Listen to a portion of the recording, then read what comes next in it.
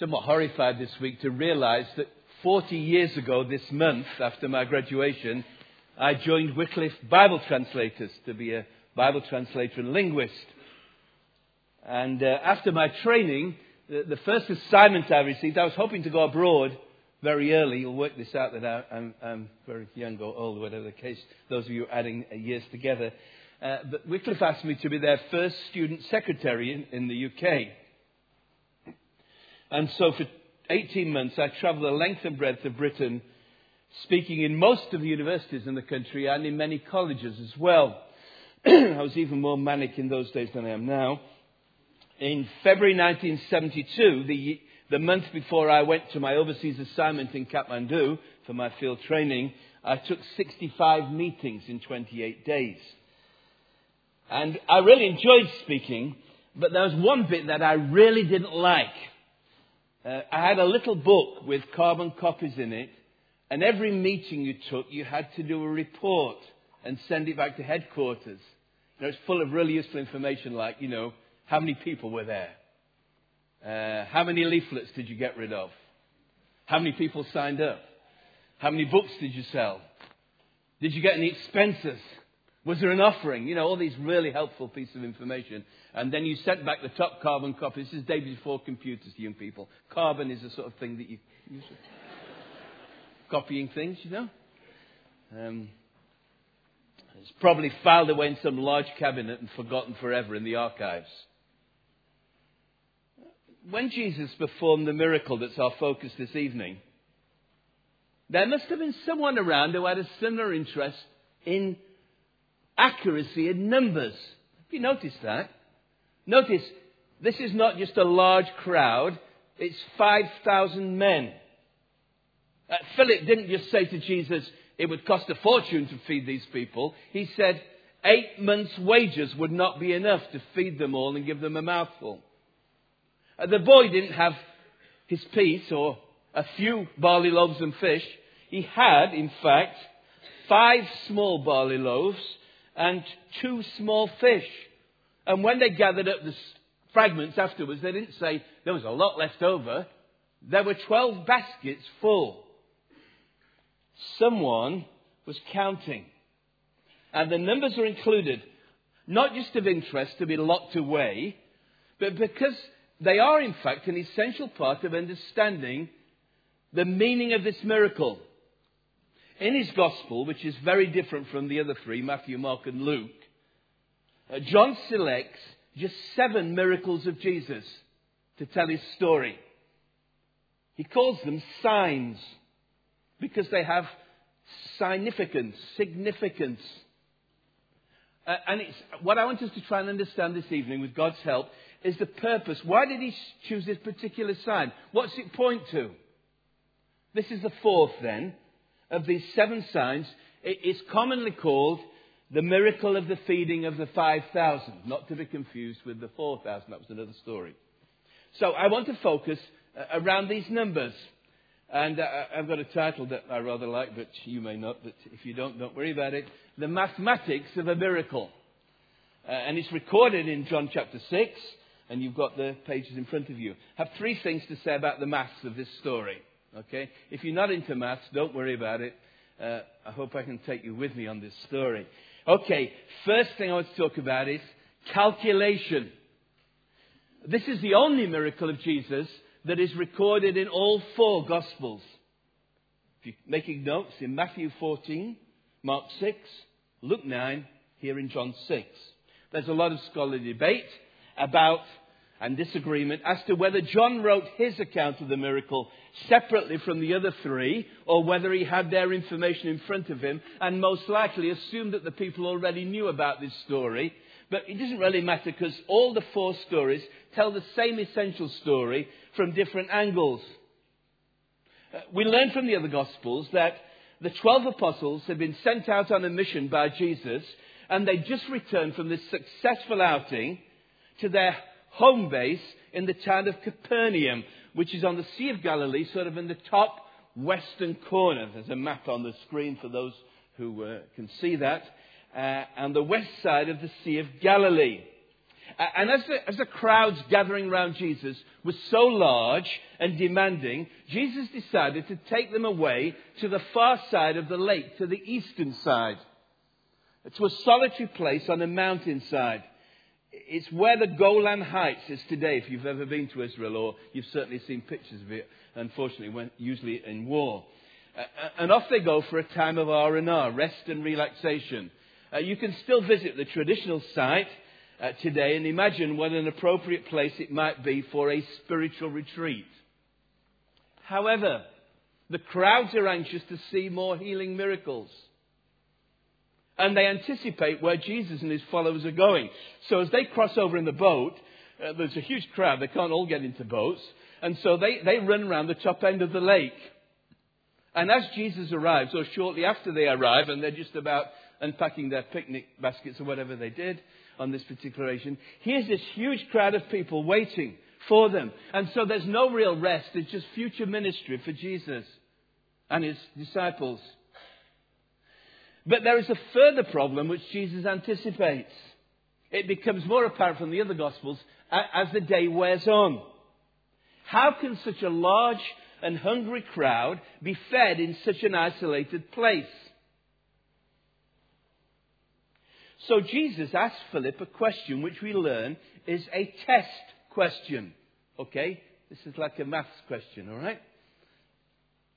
When Jesus looked up, verse 5, and saw the great crowd coming towards him, he said to Philip, "Where shall we buy bread for these people to eat?" He asked this only to test him, for he already had in mind what he was going to do. Some people believe he asked Philip in particular because Philip came from Bethsaida, which was the nearest town on the map. And presumably Philip would have known where all the 24-hour supermarkets were, where they could, get what they needed or whatever they had in those days. Or maybe he just happened to be the next disciple near to Jesus and he picked him and said, "Philip," whatever the case. It's a test. It's a maths test. Not just for Philip, but for all the other disciples as well who are present. You see, these disciples have been learners with Jesus. The Greek word disciple, interestingly, is mathetes, from which we derive maths, which just means to calculate. All right? These have been math students in the school of faith with Jesus for some time now. They've seen his incredible ability to perform miracles, to turn water into wine, to heal the sick. Here's the test. Would they transfer what they had learned of Jesus in previous situations to this present challenge? Would they pass the test? Sadly, no, for we see that Philip gives the wrong answer. Philip answered him, 8 months' wages would not buy enough bread for each one to have a bite. Now, the literal translation here is not 8 months' wages. It is 200 denarii. Okay, you need to understand a denarius, that's singular, plural. If you know your Latin, if you did that at school with the test, most people don't do it nowadays, but one denarius, lots of denarii, okay? A denarius was the pay for a day labourer for 1 day's pay. So the translation here is try to put, if it just said 200 denarii, you would think, well, is that a lot? Is it a little? What was the exchange rate? So the translators have tried to put it in a meaningful form and say it's equivalent to 8 months' wages for a labourer. All right? Philip, I think, was probably one of these guys who was really good at mental arithmetic. I like to think that Jesus says to him, how are we going to feed these people? And he goes, well, let me see now. How many people are in Charlotte Chapel? 5, 10, 3, 5,000. Okay, let's think. 1 denarius would be enough to get bread for 25 people. Divide 5,000 by 25 and you get 200 denarii. Why? 200 denarii, you wouldn't even get a mouthful hardly. Or maybe you just click the figure out the air. I don't know. But the point of the story is this. Philip is an example of good mental arithmetic, but bad spiritual arithmetic. For his calculation leads him to only one conclusion. There is no way we have enough money to buy food to feed this crowd. It is impossible. And so it is, humanly speaking. But he's done his sums wrong because he's forgotten to include one factor, or rather one person, the Lord Jesus Christ, in his calculations. However, before we judge him too harshly, let's examine for a moment our own faith and the challenge we face as churches and as individuals. If you're a Christian this evening, if you've been a Christian for some time, I've been a Christian since 1961, which again is frightening thought, how little distance I've come, that I should have come in those 47 years. It's terrible.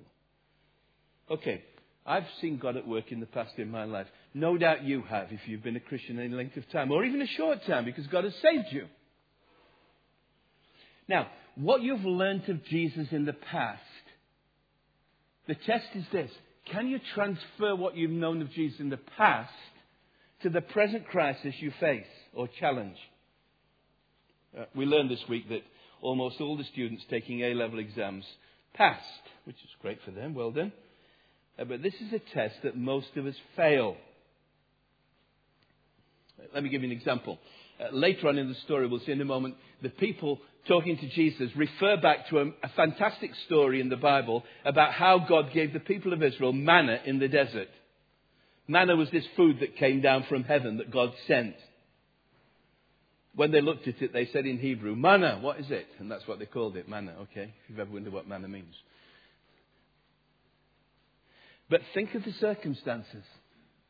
The people of Israel escaped from Egypt, all right? They're en route to the promised land. They've only been a few days going. Here comes a big crisis, no food.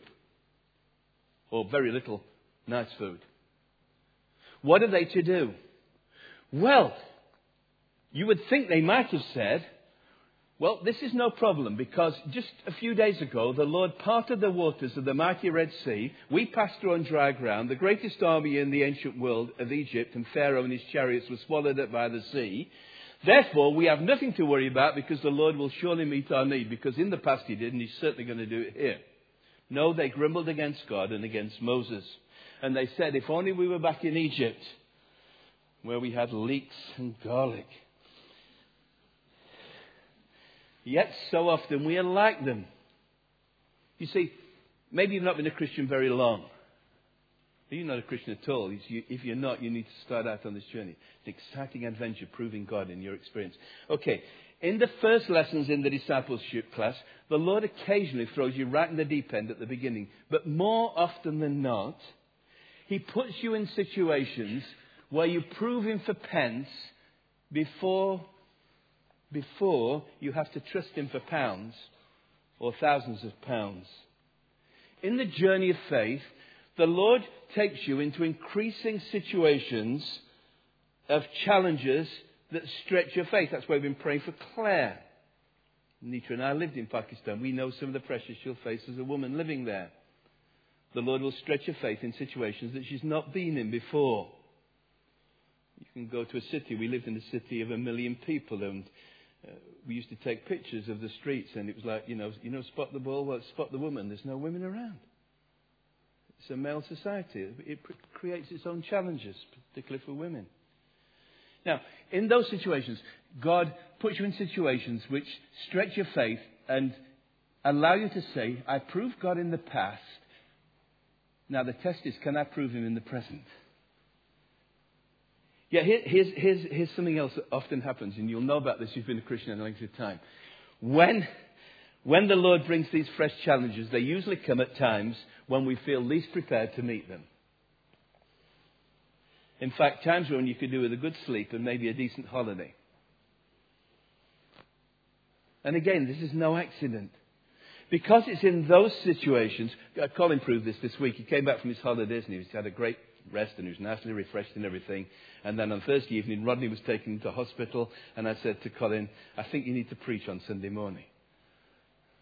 Well, he didn't have the time, humanly speaking, to do all the preparation, but God enabled him, because in those situations, when we're least prepared, we're more likely to depend upon God and his power and his strength.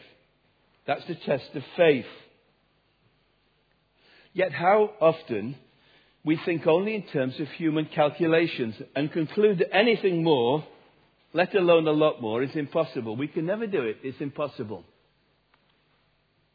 What about our situation as a church? In a relatively large church like Charlotte Chapel, the great danger is complacency. We calculate, we say, we're doing fine. We rely on our own resources. But what is the level of our faith and expectation? Is it limited to what is humanly possible and excludes anything, in practical terms, that is humanly impossible? Outside our doors is a vast multitude of people. Jesus described them in his day as crowds of people, sheep without a shepherd, harassed and helpless. How can we hope to feed them? Our resources are so limited. We're barely meeting our budget. You know, we talk in such human terms about these kind of things.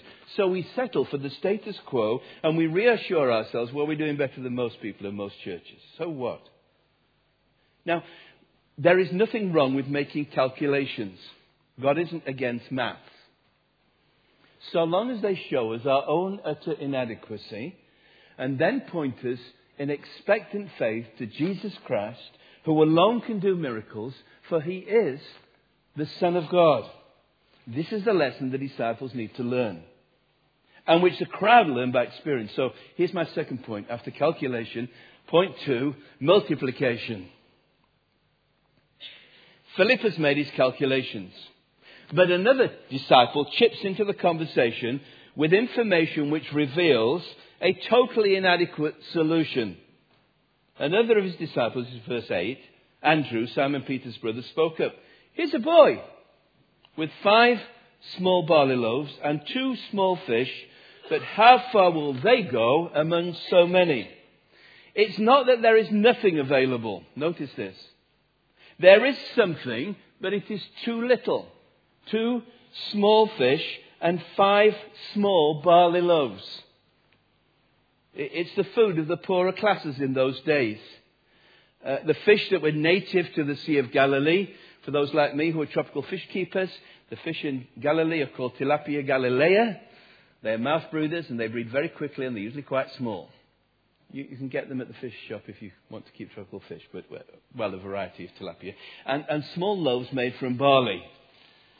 And Andrew says it's just inadequate to feed so many. 5 small barley loaves. He didn't say 5 loaves. He says 5 small barley loaves and 2 small fish to feed 5,000 men. And some people believe, as they did in this sort of male-dominated society, he was only counting the men when he did his calculations. There were women and children as well. Some people believe there might have even been 20,000 people there.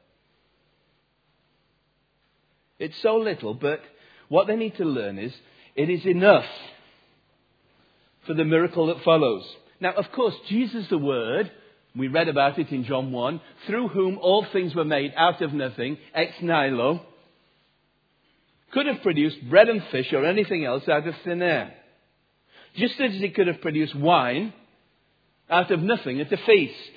But he uses ordinary water and by a miracle of transformation, he turns it into the best wine. And he uses small fish and small loaves and by a miracle of multiplication, there is more than enough for this crowd and abundant provision. So Jesus instructs his disciples to organize the seating arrangements on the green grass.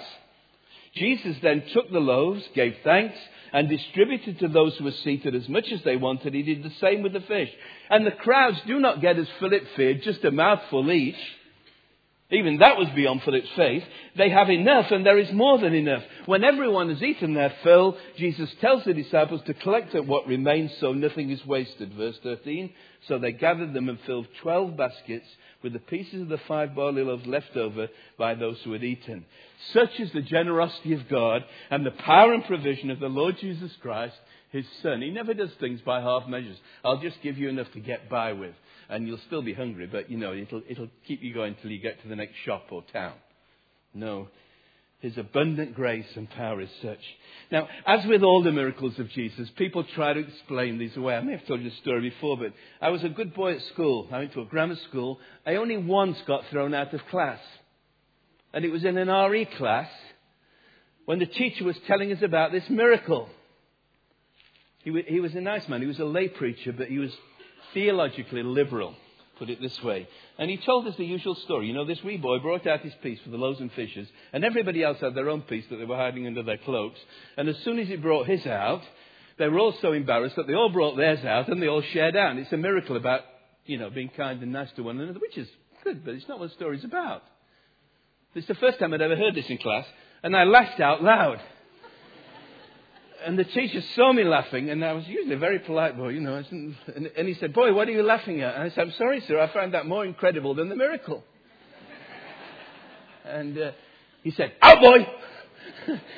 And I was thrown out of class. Well, we don't know how Jesus did it. He simply took the loaves, gave thanks, then they were distributed to everyone. Of course, humanly speaking, it's impossible. 5 loaves and 2 fish cannot feed 5,000 people plus women and children with 12 baskets left over. But when you factor into the equation the power of God, then anything is possible. I can never understand people who say, "I believe that Jesus Christ was the Son of God, but I can't believe in miracles." Once you believe he's the Son of God, then everything is possible. That's the whole point. And this leads us to the real question the miracle raises. The real question that we meant to read from this is not how did he do it, but who is it that can do this? What is the significance of the sign? Now, tragically, you need to keep your Bibles in front of you and look at this carefully. It's quite a complex argument, and I don't have time to develop it because time is already going. But the crowd who benefited from the miracle also failed the maths test of multiplication. Okay, first of all, they make the right deduction when they see the miracle. Look at verse 14. After the people saw the miraculous sign that Jesus did, they began to say, "Surely this is the prophet," capital P, "who is to come into the world." Now, these are Jewish people. Who is the prophet that they're referring to? You probably won't know unless you know the Hebrew background, the Hebrew Scriptures background. There were many promises in the Hebrew Scriptures, our Old Testament, about the coming Messiah. Many of them made by the prophets who looked forward. And among the earliest of these is a promise made by a man whom most people don't think of primarily as a prophet, but he was, Moses. The man through whom God's law came was a prophet who brought God's word. And hidden in the law of Moses is a scripture that the Jewish people knew because they looked for its fulfillment. It's in Deuteronomy 18, verse 15. And Moses said, "The Lord your God will raise up for you a prophet like me from among your own brothers. You must listen to him." Now, when they saw the miracle of Jesus, they correctly linked it with this scripture way back in Deuteronomy and said, "This is it." Now, why the connection? Well, they say, the one who has miraculously given us bread in this deserted place, miracle bread, is like Moses who miraculously gave us manna to eat in the desert. So they make the right deduction, but then they draw the wrong conclusion. It's significant that John tells us this miracle took place shortly before Passover, when the Jews remembered their deliverance from Egypt under this same Moses. So the excited crowd put 2 and 2 together and made 5, or 3 probably. They thought, this is the opportune moment to strike, a blow against the occupying Romans. And that Jesus is God's earthly deliverer. Just as Moses delivered us from the power of the Egyptians and their army, surely this prophet who has come has got the power to do this, to deliver us. And Jesus knows the crowd, and 5,000 is a very significant number, a considerable force, emphasizes the danger. Jesus knows they intend to make him king by force. And that is why he purposely withdraws from the scene higher up the mountain. Verse 15. Jesus, knowing that they intended to come and make him king by force, withdrew again to a mountain by himself. Many people still make the same mistake. They see Jesus in political terms, a political Messiah. He didn't come for that. Yes, he is the fulfillment of the promise of Moses and all the Old Testament scriptures. But the wrong conclusion is this. Moses didn't promise a king, he promised a prophet. Jesus has a greater and more lasting purpose. He will not be diverted from his task by these people who want to seize him and make him king of an army. He will not enter Jerusalem at the head of an army riding on a stallion, but meek and lowly riding on a donkey. But once again, most of the people fail to understand. They fail to believe. And this leads us to the third and final point. From calculation and multiplication, the story ends finally with subtraction. Point 3. Will you notice again the numbers in the story? It is said that a week is a long time in politics. Here we see that 2 days is a long time in ministry, with a rapid reduction in popularity. The incident begins on day one. Here's Jesus on this rising crest of popularity. Huge crowds of people following him. He's high in the polls, if they had them in those days. The mass movement is so great that he and his disciples, they can't even find a quiet place for rest. Everywhere they go, they're swamped by people. So we see 5,000 plus at the start of day one. A great crowd of people followed him, verse 2. By the end of the next day, it ends where the ministry of Jesus began. The numbers are drastically reduced with just the 12 people left by the end of day 2. From this time, many of his disciples turned back and no longer followed him. Now, it's vitally important you understand at this point, because you're either in the 5,000 or the 12 this evening. You're either in the ones who leave or the few who stay. Why was there such a large subtraction from 5,000 down to 12? Now, John tells us in great detail from verses 25 through to the end of verse 59. And I don't have time to read it all, but let me just try and take you through the reason why the people left, for the same fundamental reasons remain the same today. Let me summarize. The reason why the 5,000 left can be summarized by two statements that kind of balance one another. First of all, the people wanted bread. In the evening following the miracle, Jesus goes up the mountain. The disciples cross back over the Sea of Galilee, leaving Jesus still on the mountainside. The next miraculous sign is described as Jesus walks over the water, and to the amazement and terror of the disciples, they see him walking on the water. He gets into the boat with him and goes to the other side. We're not focusing on that. That's in verses 18 to 21. Now, the next morning, the crowd who'd stayed on the other side, because they knew Jesus hadn't left when the other boat left with the other 12 disciples, they're still waiting for Jesus. They realize he's not there. So they cross back, this time by boat, some of them, others by foot, back to Capernaum. And they find him in the synagogue. And the first question they've got for him is, Rabbi, verse 25, you need to look at it in front of you. Rabbi, they said, when did you get here? Now, Jesus doesn't answer this. Notice what Jesus says. He gets right to the point. He says, you're only looking for me for one reason. You want bread. Verse 26. Jesus answered, I tell you the truth. You're looking for me, not because you saw miraculous signs. In other words, you didn't understand the maths here. But because you ate the loaves and had your fill. Do not work for food that spoils, but for food that endures to eternal life, which the Son of Man will give you. On him God the Father has placed his seal of approval. And the crowd said, well, what work must we do to get this? And Jesus tells them that what they seek, verse 33, is the bread of God who comes down from heaven and gives life to the world. And the crowd say, wow, this sounds great. That's just what we need. And then Jesus makes this astonishing claim in verse 35. Then Jesus declared, I am the bread of life. He who comes to me will never go hungry. He who believes in me will never be thirsty. But here's the problem. They don't believe in him. They won't believe in him. Here's why they left, okay? They want the bread, but not the bread of life. They want the bread, but not the bread of life. Look what they say in verse 41. We don't have time to read. You can read them when you get home. It's a complex argument in here, but I'm trying to summarize the essentials.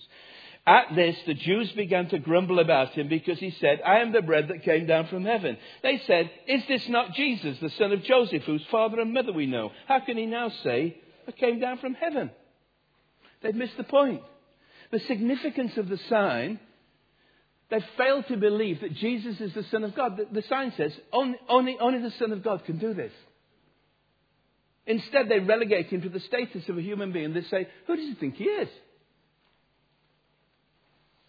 So they miss out on the bread that he offers, which is not human bread. It is the bread of life that is given to those who believe and trust in him. And when he goes on to say, I am the bread of life, and the bread is my flesh, which I will give for the life of the world, verse 51, and you need to identify with me by eating my flesh, drinking my blood, they don't like this costly talk of sacrifice. Oh, they've been impressed with the miracle. They recognize that Jesus is the prophet, but they fail to do what Moses said. You must listen to him. They don't want to hear. Instead, after hearing what Jesus said, verse 60, they said, this is a hard teaching. Who can accept it? And this leads to the tragic outcome. From this time on, many of his disciples turned back and no longer followed him. It is the great subtraction. And little has changed down the centuries. For human nature is still the same. People are still more concerned in miracles than words. They're still more concerned with the physical satisfaction than the spiritual satisfaction Christ comes to bring. They're still more concerned with the temporal and not the eternal. They still want the benefits, but they're not prepared to count the cost and pay the price. And so they're attracted to Jesus for a time, but they fail to follow him. I've been the pastor of this church for 16 years. I've been in pastoral ministry for 25 years. I tell you this, friends, if everyone who's not a Christian I preached the gospel to over those years was in Charlotte Chapel this evening, you wouldn't get them even in the Norlock in Princess Street Gardens. For every 100 people who come in and hear the gospel, only a few eventually stay and remain because they want bread, but not the bread of life. I say they, but I should say we. Are we in the crowd who leave, or the few who remain? It must have been a very disappointing moment for the 12 disciples. There's nothing like being popular, isn't there? Having a full church, lots of people there, big crowds of people. We think too much, friends, of numbers. God is not disinterested in numbers. Long that churches were fuller and that more and more people came in. But they're not, in the last analysis, what really counts. And if you're reliant on numbers, you're going to be disappointed because people will leave. And the hard things in ministry sometimes breaks your heart. People come in and they've got bread that they need, and you work with them and you help them with their marriage, you help them with their finances, you help them with their kids and what their problems are. And I will do that. We spend our time in our pastoral team doing that.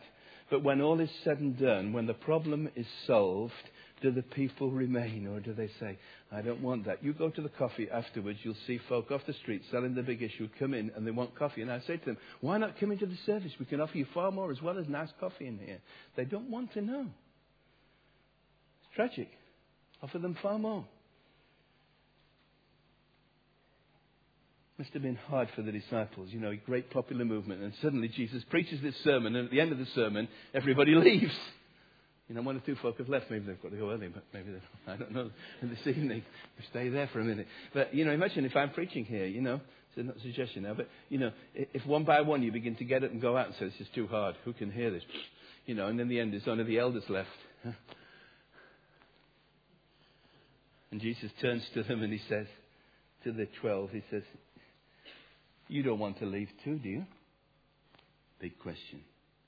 Now, the answer of Peter. Peter's a great guy, and my namesake. He usually says something absolutely brilliant or something absolutely awful. This was a good day. Okay? The reason the 12 remained, look at what it says. We're coming nearly to the end. Just stay with me, okay?